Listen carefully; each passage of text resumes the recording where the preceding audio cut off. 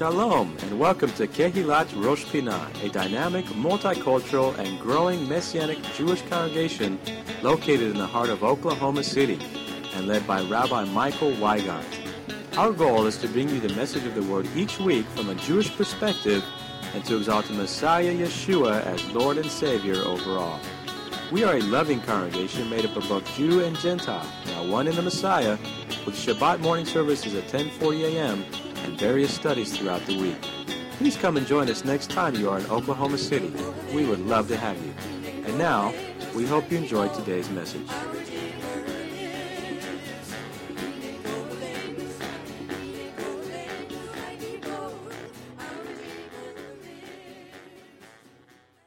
Shana Tova to all of you. It is a privilege here today, this morning. How many of you were here last night? Well, you are troopers. You're back this morning. A little more red eyes I see around here, even though I don't see red very well, but I know they're there. You know, as Rabbi Carl mentioned, there are customary Bible readings, and I thought Tim and Jaden and Carl did a wonderful job with the Torah reading, and particularly reading from Sefer Bereshit, the book of Genesis, chapter 22. This, what I would call a very important segment of the Bible, reading about Abraham and Isaac. And these are the traditional readings. We also read Hebrews chapter 11 at this time. I hope you'll have a chance to catch that and maybe read into that. If you're familiar with Bereshit, Genesis chapter 22, and the story of Abraham and Isaac, you realize that chapter points out a number of things to us. Not only does it talk about Abraham and Yitzhak, but also it directs us towards divine provision, the ram that God provided in place of Isaac. I bet you Isaac was quite happy about that ram. How many think Isaac was happy that there was a ram caught in the thicket? Now, I wonder how the ram felt about that, but that's another issue. And of course, this all centers, and God says, "I'm going to go to the mountain. I'm going to show you." And that mountain is called Har Moriyah, or Mount Moriyah. Now, that mountain itself is still there. How many know usually mountains are still where the Lord planted them? And that one is still there. And if you've been to Yerushalayim, to Jerusalem, you have been probably on Har Moriyah, on Mount Moriyah. How many of you have been to Jerusalem? All right, let's see. All right, quite a few of us. Very good. So you'll have a picture, at least from a modern perspective, of what Mount Moriyah looked like. And the other thing about this portion, and this is the thing that Hebrews chapter 11 taps into. It taps into Abraham's resurrection faith. For example, in Hebrews 11:17, it says, "By faith, Abraham, when he was tested, offered up Yitzhak, Isaac." Let that sink in for a moment, because Yitzhak was the Ben HaYachid, his unique son, and yet Abraham was willing to offer him up in obedience to the Lord. But also it tells us in Hebrews chapter 11, verse 19, a couple of verses later, Abraham did this concluding that God was able to raise Isaac up even from the dead. Way back then, Isaac, and particularly Abraham, there was this concept that we call now the concept of the resurrection of the dead. And Abraham had this sense that God would even raise his son, Yitzhak, Isaac, from the dead. And Abraham believed in God's power to resurrect. He believed in God's power to resurrect the dead. He believed that God was all-powerful, that even death was not greater than God, that God is greater than all things. And how many of you here today believe that God is all-powerful? He is sovereign. He's the great almighty God. Yes, he is. Now, Abraham believed in God's resurrection power well before Rambam. Some of you know who Rambam is. Rabbi Moshe ben Maimon. And Rambam came up with what he called the 13 Ikarim, the 13 points of Jewish faith. And the very last one, the 13th article of faith, according to Rambam, who, by the way, during his time, he was considered a heretic. But his 13th article of faith, the 13th one was, I believe with perfect faith in the resurrection of the dead. Now, that idea of resurrection from the dead, think about that a little bit. That's an incredible idea, that idea. But nothing's too difficult for God. And Abraham seemed to understand that God had resurrection power, and Abraham had resurrection faith. Now, this idea of the resurrection of the dead is a mystery somewhat. Think about it. It's a mystery somewhat. But it's less so when we consider what Yeshua said. It really focalizes in John chapter 11, beginning with verse 25, where Yeshua said, he said, I am the resurrection and the life. By the way, that covers the whole thing. I am the resurrection and the life. He who believes in me, though he may die, he shall live. And whoever lives and believes in me, Yeshua said, shall never die. And then there's this question, I think that's been reverberating throughout the generations, throughout the decades, throughout the centuries. He says to Martha, he says, do you believe this? And I would ask you that question today. Do you believe this? That same question confronts us here today. And even more so, Yeshua is the resurrection and the life. He's also the bread of life. He's the good shepherd, and all the things that we could list as who he is. He's the way, the truth, and the life. No one comes to the Father except through him. Do you believe in him today? Have you placed your faith in Yeshua the Messiah today? That's an important question. And if you answer that question and can easily answer that question, immediately like, yes, I believe in Yeshua as Lord, as Messiah and Lord and King, then listen again to this pronouncement, because this is a word of encouragement to us. Whether we're young or old, a word of encouragement to us from Yochanan, John chapter 11, from the words of Yeshua in verse 25. Yeshua said, he who believes in me, though he may die, he shall live. And whoever lives and believes in me shall never die. How faithful is God? How kind is he to us? Last night I was reflecting upon the year that's passed, and some of the things, there are some mountaintop experiences, some valleys, as is commonly stated. But how faithful is God to be with us through all of those? And I think if you look back in your life over this past year, if you look back, you will see that God has been faithful to you. And, how do I say this? Well, let me tell you what 2 Timothy chapter 2, verse 13 says. It says this, if we are faithless, he remains faithful. He can't deny himself. He can't deny his own nature. He is faithful. God is faithful. And he's also faithful concerning his provisions for us. In Philippians chapter 4, verse 13, and many of you have this verse memorized, he promises his faithful provision. My God shall supply all your need according to his riches and glory by Messiah Yeshua. And by the way, if you feel you have a specific call of God on your life, and please hear me if this applies to you, I believe we are all called to serve the Lord, to honor the Lord, to worship the Lord, and to give our best to the Lord, our first to the Lord.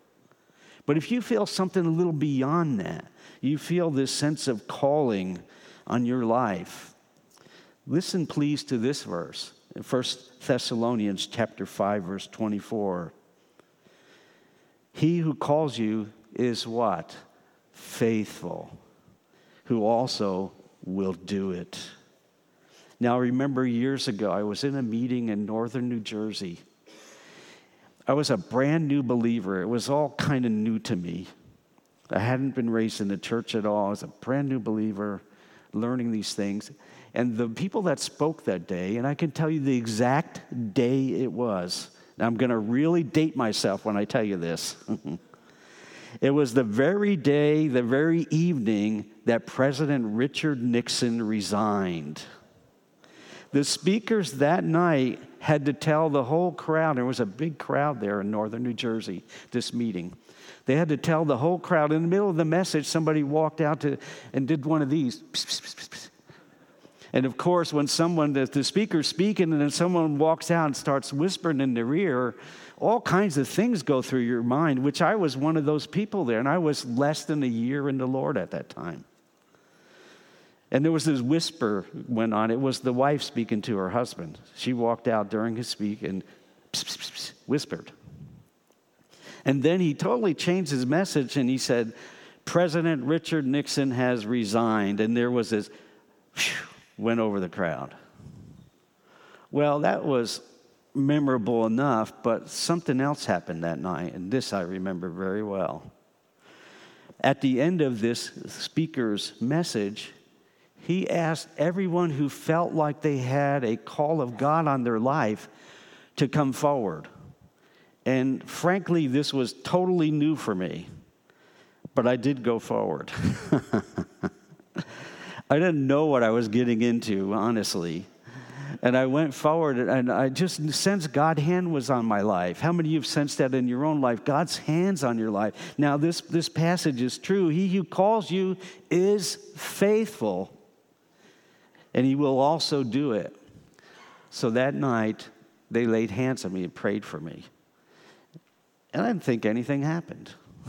Here I am many years later, fulfilling what I believe is the call of God on my life. And I pray and I ask you to please fulfill the call of God in your life within the authority structure of the community.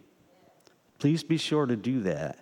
Because 1 Thessalonians 5:24 says, and it's the third time I'm mentioning this because I really feel when I was preparing this is for someone. I don't know who. But he who calls you is faithful, who also will do it. And by the way, Philippians 1 verse 6 also tells us that we can be confident of this very thing, that he who has begun a good work in us will complete it until the day of Messiah Yeshua. That means he's not going to give up on you. Please don't give up on him. Last night I spoke about something that I could tell when I mentioned the word patience. I could tell, I'm not new to this here, and I could tell when I said the word patient, they are having patience, I could tell there was like, ooh, conviction setting in. But I'm confident this very thing, Philippians 1:6 says, that he who has begun a good work in us will complete it until the day of Messiah Yeshua, until the day he returns. How many of you believe that? He's going to complete the good work he's begun in your life. Be faithful to him because he is faithful. Blessed be his name. Now, our customary readings at this time of Rosh Hashanah, of Yom Teruah, as has been mentioned already, they do point us in several directions, but particularly to Har Moriyah, to Mount Moriyah. That's located now, a good section of it is in what we would call the Ira Atika, the old city of Jerusalem. And previously, some of you raised your hands and you said you have been there, and that makes me feel good because it's certainly worth a visit if you have a chance in your lifetime to go to Israel and you have the shekels God providing, then you really should do it because it will open up the scripture to you. It'll give you some context to some of the things you read. Well, the question might be, why is Har Moriyah, why is Mount Moriyah so significant? You may be surprised how often this place is mentioned in the Bible, how often it's a central point of some of the very things that Scripture speaks about. You may be surprised by that. Because the answer to the idea of how significant or why is Mount Moriyah so significant is really found within Scripture. Place after place, event after event. For example, this area now is called, at least part of it is called the Temple Mount. It's in the news often, usually because somebody's throwing stones over the wall or throwing stones at other people, all that type stuff. But it's just a piece of land there, a section of the old city of Jerusalem within the walls of Jerusalem that's only 37 acres large. So it's not a big piece of land. And it was there that the temple once stood. The Jewish temple, the temple in Jerusalem. It stood there. There were two temples that were there. We'll talk a moment about that. That eventually the second temple was destroyed in 70 CE under Titus. But biblically, Har Moriyah, Mount Moriyah, comes to prominence in this very passage that we're reading here on Yom Teruah on Rosh Hashanah. This very passage of Genesis 22 mentions specifically Har Moriah, Mount Moriah. And as we heard in our Torah reading, in Genesis 22, verse 2, it says, God told Abraham, he said, take now your son, your only son, and notice he mentions his name, Yitzhak. There's no bargain about who this is here. Take now your son, your only son, Yitzhak.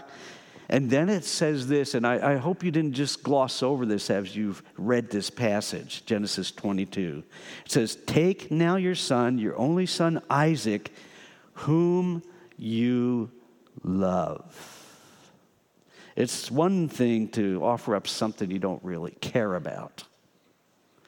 It's another thing to offer something that's dear to you. And I can't express to you, and you can read the text and get it for yourself, how dear Isaac was to Abraham.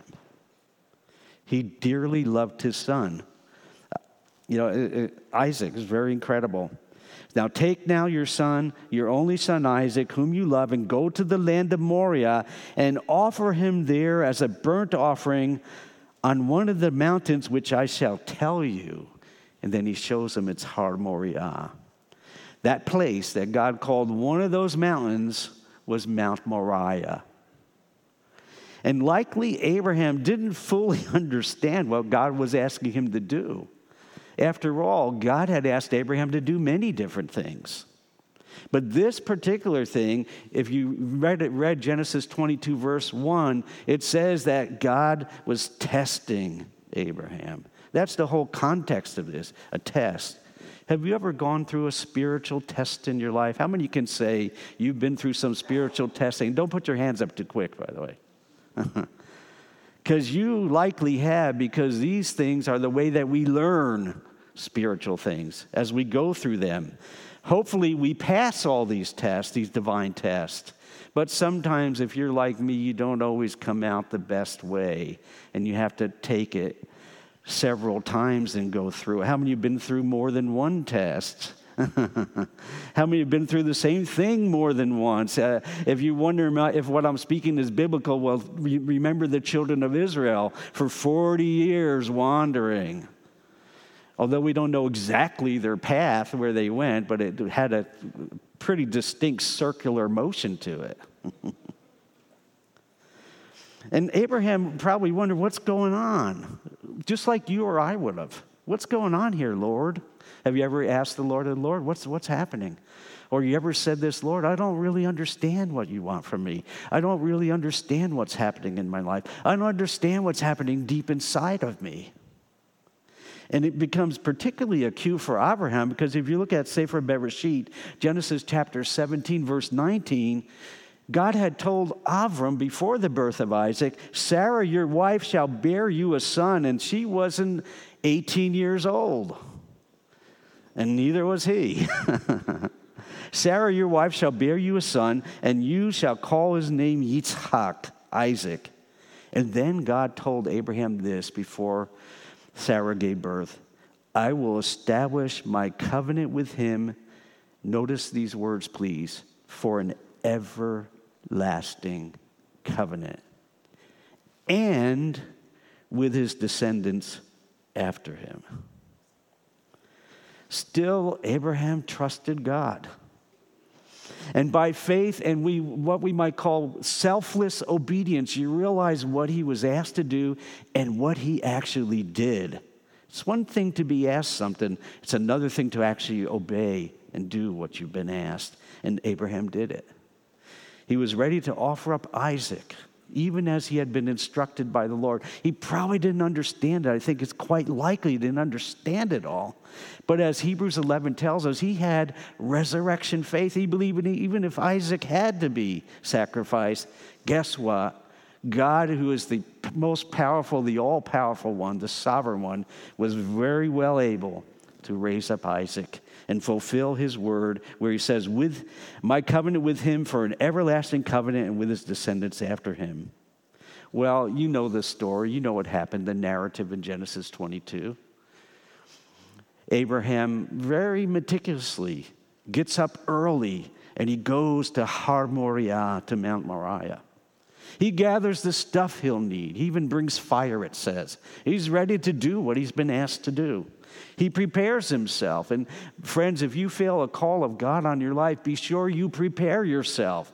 Be in the Word. Be active in the community. Be in good standing in the community. Be obedient to the Lord. And Abraham did such things. He was obedient to the Lord. And he went forward with everything he was supposed to do to obey the Lord, prepared himself, even took some others with him, had his donkey, etc. The wood, he brought the wood that he would need for the sacrifice. And Abraham was able to see God's provision by the ram caught by his shofarot, by his shofars, by his horns, caught in the thicket. And hence, even to this day, on Rosh Hashanah, Yom Teruah, we blow the shofar. It's interesting that one of the reasons we blow the shofar is because of the ram's horns caught in the thicket. Now, I know when we hear the shofar here in just a few minutes, we may not be thinking about ram's horns caught in the thicket. But there it is, a connection there going all the way back. And God and Abraham thereafter, he called Mount Moriyah, gave that place a special name, as the Bible tells us.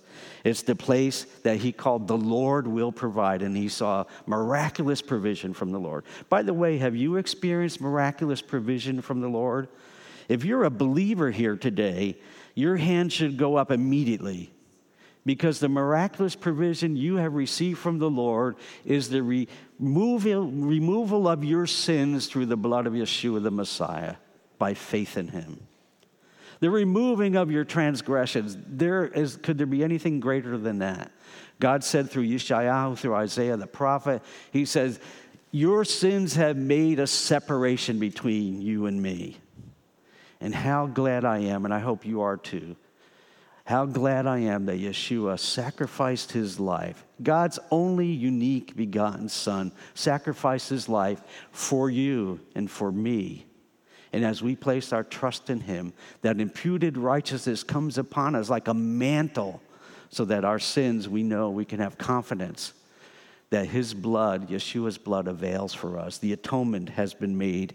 By the way, that is the topic of our Tuesday Bible study, is atonement, as we prepare for Yom Kippur. Now, it was also on Mount Moriyah that God told Abraham, your descendants will take possession of the cities of their enemies, and through your offspring, notice this, all nations on earth will be blessed, because you, Abraham, have obeyed me. Friends, please be encouraged to obey the Lord, because the outcome of obeying the Lord is a good outcome. Now, it doesn't mean there won't be testings, but it's a good outcome. The consequences, the results of obedience are much greater than the results of disobedience as far as their eternal impact, because we know that if we obey the Lord, we're going to walk according to his will for our life. Now, this idea of all nations on the earth will be blessed, that God spoke to Abraham on Har Moriah, on Mount Moriyah, goes all the way back to God's first time speaking to Abraham. Many of you know this passage. Genesis chapter 12, verse 3. I will bless those who bless you, and I will curse him who cursed you. And nivrechu vecha kol mishpachot adama. And in you all the families of the earth shall be blessed. I love how it says mishpachot, families. That statement, in you all the families of the earth will be blessed, refers to the seed that will come forward from Abraham. Seed singular, not plural. Seed singular. And that seed is Yeshua the Messiah. And in Matthew chapter 1, verse 1, it affirms to us that Yeshua is a descendant of not only David, King David, but also a descendant of Abraham, our topic here today. Now, nearly 1,000 years after Abraham brought Isaac to Har Moriah, to Mount Moriyah, when he brought him there to sacrifice him, and God miraculously provided the ram, at that very same location on Har Moriah, Mount Moriyah, King Solomon built a glorious temple. And he didn't hold back anything. If you read the description of what the temple was like, it was incredible with its gold and its finery and its colors and its pomp and circumstance that happened there. He held nothing back. And King Solomon's temple lasted approximately 400 years until it was destroyed. It was destroyed by the armies of King Nebuchadnezzar in 586 BCE. Destroyed, and all the Israelites taken captive, most of them. And it was 70 years after that. And all this is centering on Har Moriah, that place where the temple was built. 70 years later, on that same site, on Har Moriah, on Mount Moriyah, the Jewish exiles who returned to Jerusalem from Babylon, they began a building project. Have you ever been part of a building project? Every one of us should raise our hand because we are part of God's building project. He's doing something in our lives. We're part of that. He's building up his ecclesia, his congregation there. But they came back, they began building a new temple. And then later they finished their work after they lulled, and God sent Haggai to them to spur them on to get back to work. Have you ever needed a little prodding to get back on course? Well, he sent his prophets to get them back on course. And then finally, in the first century, King Herod came and he significantly added on to that original temple that they had built after the exile. He added on to it. And by the way, he did a great job, apparently, because the apostles in Matthew 24, they said, Lord, look at this. Have you ever seen such a building as this?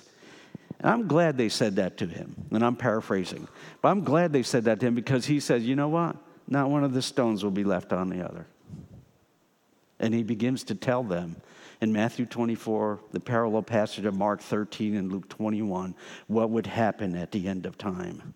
I'm so glad that they brought up the temple to him. And he responded with the way that he did. Some of the very settings of Yeshua's debates, some of his greatest teachings, some of his great deeds all happened there on Mount Moriyah. That same spot that Abraham, right near where Abraham had brought his son Yitzhak. And as Herod built this beautiful temple, and Yeshua prophesied that not one stone would be left on another, that's surely what happened. In 70 CE, 70 AD, the Roman armies under Titus, they laid siege across from there, from the Mount Moriyah. They laid siege, and they took siege, and they finally captured Jerusalem in 70. And the Jewish people, that began a scattering that has brought many of us far away from the homeland. Today, all that remains above ground of Herod's temple, the only thing that remains is a portion of the retaining wall. We know it as the Kotel HaMa'aravi, the Western Wall. Some people call it the Wailing Wall. How many have heard of the Wailing Wall? How many had heard of the Western Wall? All right, good. Especially those in Israel, that was probably very much explained to them. Now, get this though. So there was one temple built under Solomon, a second one built by the exiles afterwards and added onto by Herod. But the Bible indicates a third temple. A third temple's coming. And it will be built on or near the very same site there in Jerusalem. It has to be on Har Moriah, likely on Mount Moriyah. There was a very well-known Jewish historian and Talmudist who studied the Hebrew writings, the rabbinical writings, and the biblical writings, and he came up with the conclusion that it would be possible to have a temple on Mount Moriyah now that doesn't interfere with the Dome of the Rock and the Alaska Mosque. I don't know if I like that idea. But that's what he concluded. He was a Hebrew scholar, and studying this said, now, if my understanding is correct, then the temple could be built right here without even interfering with those things. I don't know if that's what God has in mind. Do you? You know, I'm confident that despite the political unrest that's happening in Eretz Israel, the religious unrest that's happening, the societal obstacles that persist today in Jerusalem, I'm confident that God's will shall prevail and prevail mightily. It's going to prevail. And Yeshua is going to return. It says his feet are going to touch where? On Har Zaitim, on the Mount of Olives. In Acts chapter 1, verse 11, it says, "Men of Galilee, why do you stand gazing up into heaven?" This was at the point of Yeshua's ascension. "This same Yeshua who was taken up from you into heaven will so come in like manner as you saw him go into heaven." And the Mount of Olives, those of you who have been there, it's a great place. It's much more crowded than it used to be. The Mount of Olives directly overlooks one of the gates of the old city, of the walls. It's called the Golden Gate, and I'm not talking about San Francisco. It directly overlooks the Golden Gate. And I had the privilege many years ago of sneaking my way up to that gate from the outside.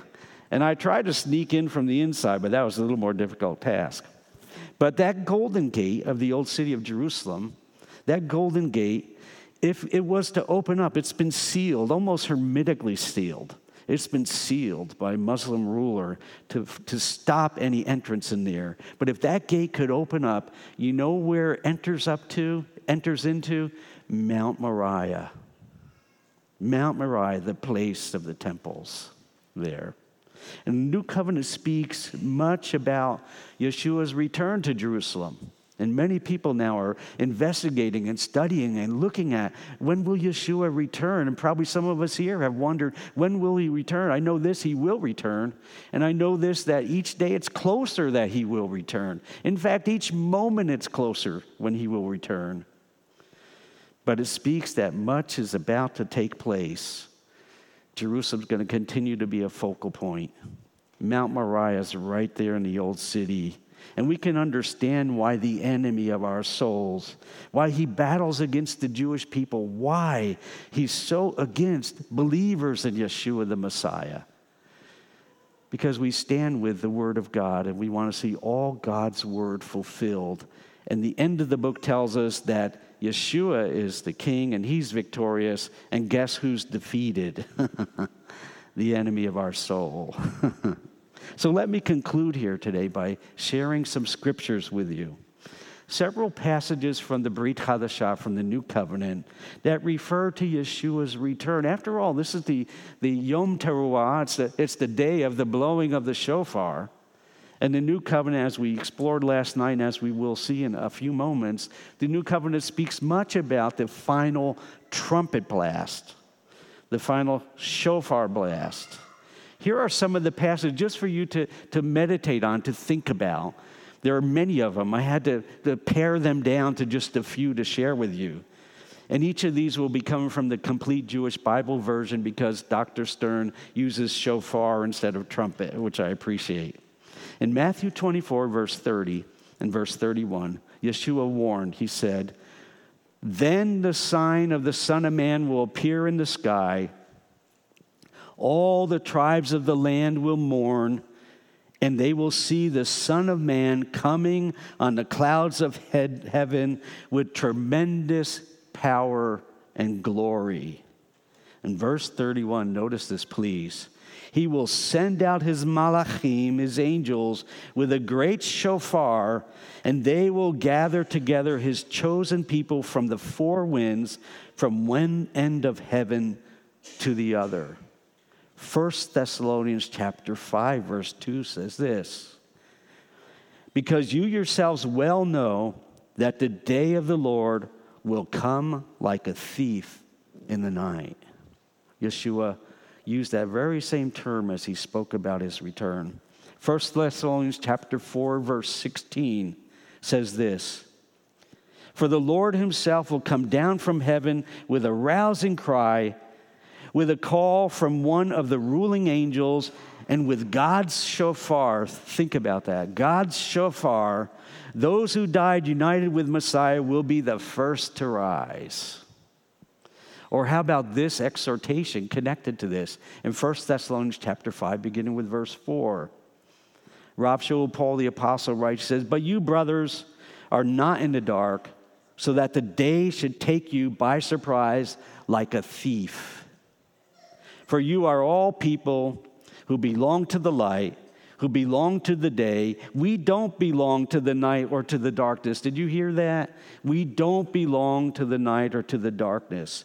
So let's not be asleep like the rest are. On the contrary, let us stay alert and sober. People who sleep, sleep at night, and people who get drunk at night. But since we belong to the day, let us stay sober, putting on trust and love as a breastplate, and the hope of being delivered as a helmet. Verse 9 of 1 Thessalonians 5 continues, for God has not intended that we should experience his fury. Can anyone say hallelujah for that one? Thank you.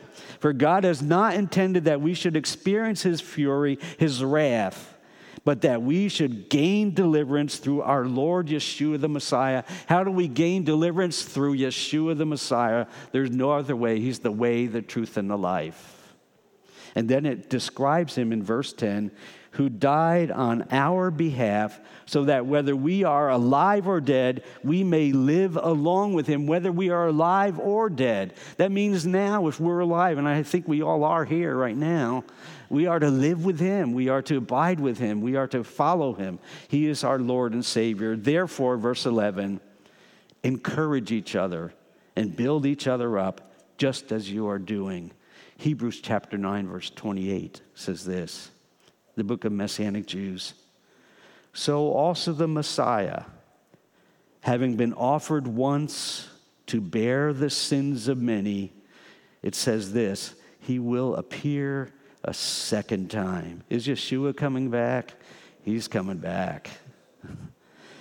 He will appear a second time, not to deal with sin. He already laid down his life and shed his blood for us, for you and me, for all who will willingly receive him as their personal Lord and Savior. He will appear a second time, not to deal with sin. He will appear a second time to deliver those who are eagerly waiting for him. Is that you today? Are you eagerly waiting for the Lord?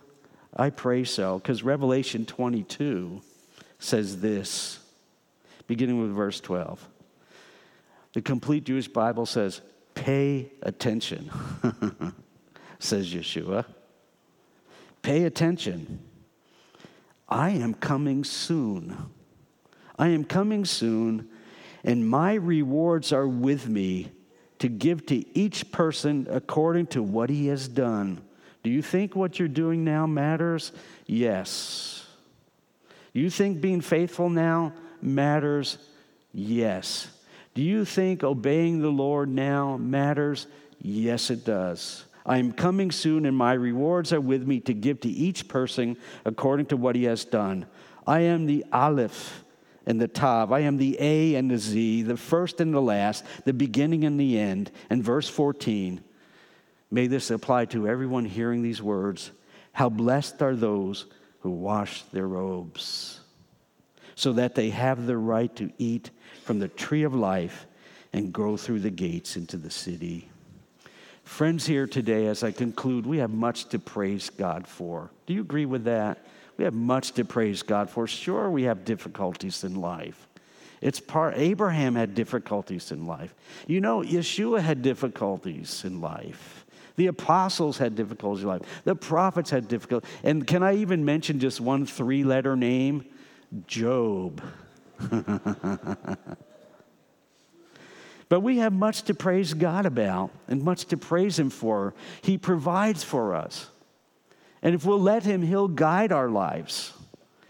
If we allow him, he'll abide with us, and we can abide with him. And we call that spiritual fellowship, have fellowship with him and with one another.